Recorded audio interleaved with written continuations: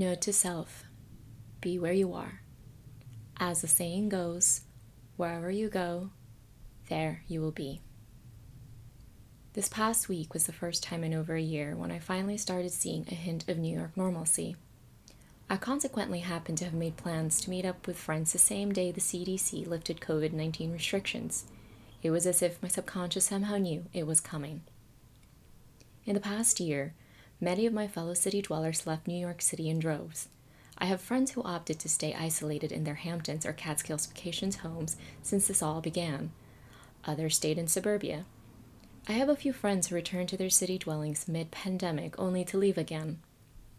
In the last few months, I've heard the same refrain from friends, I am not going back, bemoaning that New York City will not be the same.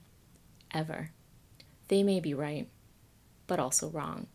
Because New York has been through some of the worst times before, and it always bounced back.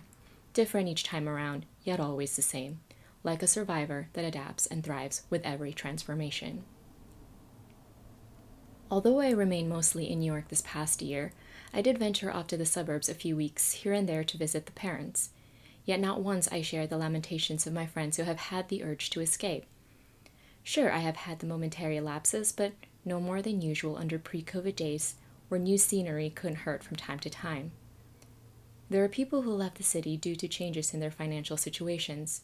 Some needed their family support mentally and emotionally. But then there are those who have been so contemptuous about city life. I am so happy I escaped the city. I just don't know how I'd survive the city right now if I stayed. Ugh, no one wants to be crammed in New York anymore. Here's what I learned throughout the pandemic. Acquiring more space does exactly just that. You get to have more space. But more of anything doesn't equate to more of something else. More space, or similarly presumed more money, doesn't mean more contentment or more joy or more happiness. We've all fallen victims to these assumptions. If only I get promoted, get married, have kids, have a bigger house, find a boyfriend, lose weight, life will be better, sweeter, and I'll be happier. Never have I seen the prevalence of these statements more than I have these last few months. I notice that one's need to escape is less about physically fleeing their environment, but more from the desire of something deeper. There is a quote attributed to FDR that goes, "Men are not prisoners of fate, but only prisoners of their minds."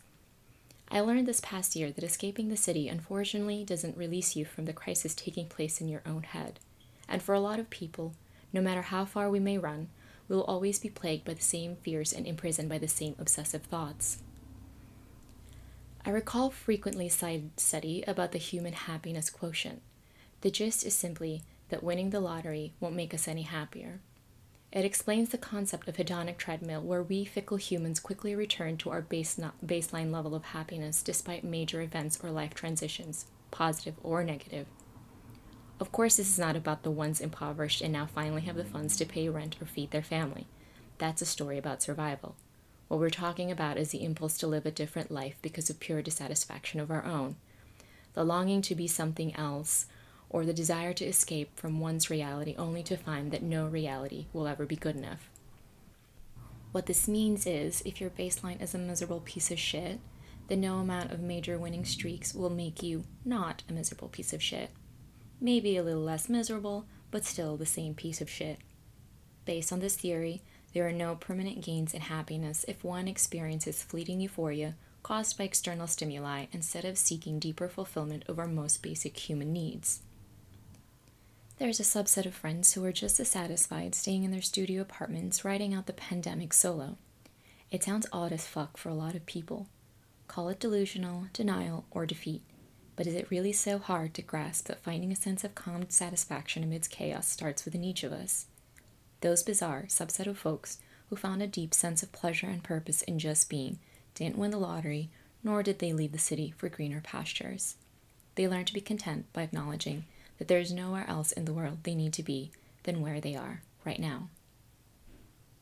As for me, I don't think it matters much where I spend most of my time these days.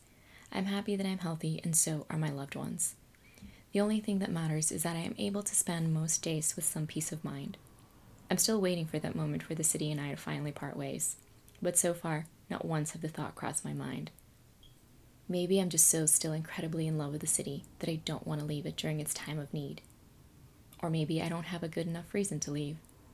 Perhaps I've finally learned to harness my inner peace, like those blissful oddballs, even in the midst of all the grief.